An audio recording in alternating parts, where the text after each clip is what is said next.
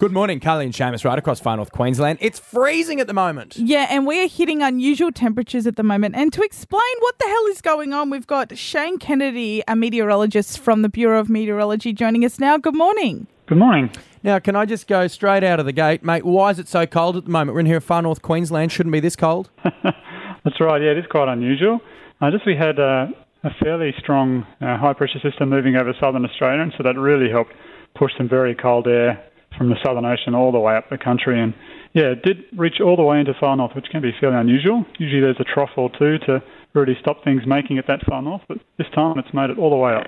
So have we broken any records? Because I've experienced a couple of winters here and it's never gotten this cold. Yeah, that's right. Yeah, there were a few records being broken just for the May low maximum temperatures across some of the far north. So looking in particular, Georgetown had just 14.9 degrees on the 23rd of May, which is not only its lowest maximum temperature in May, but also annually.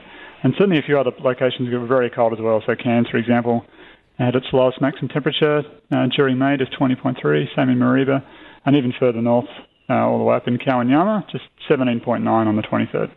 So how long can we expect this cold snap? Like, should I actually pull the jumpers out of the closet or should I just get through it?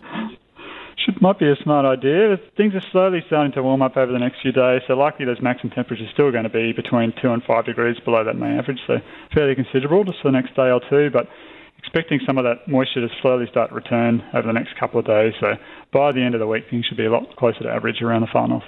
Okay, well I'm looking forward to the end of the week. Thank you so much for joining us, Shane. Thank you. Have a good day.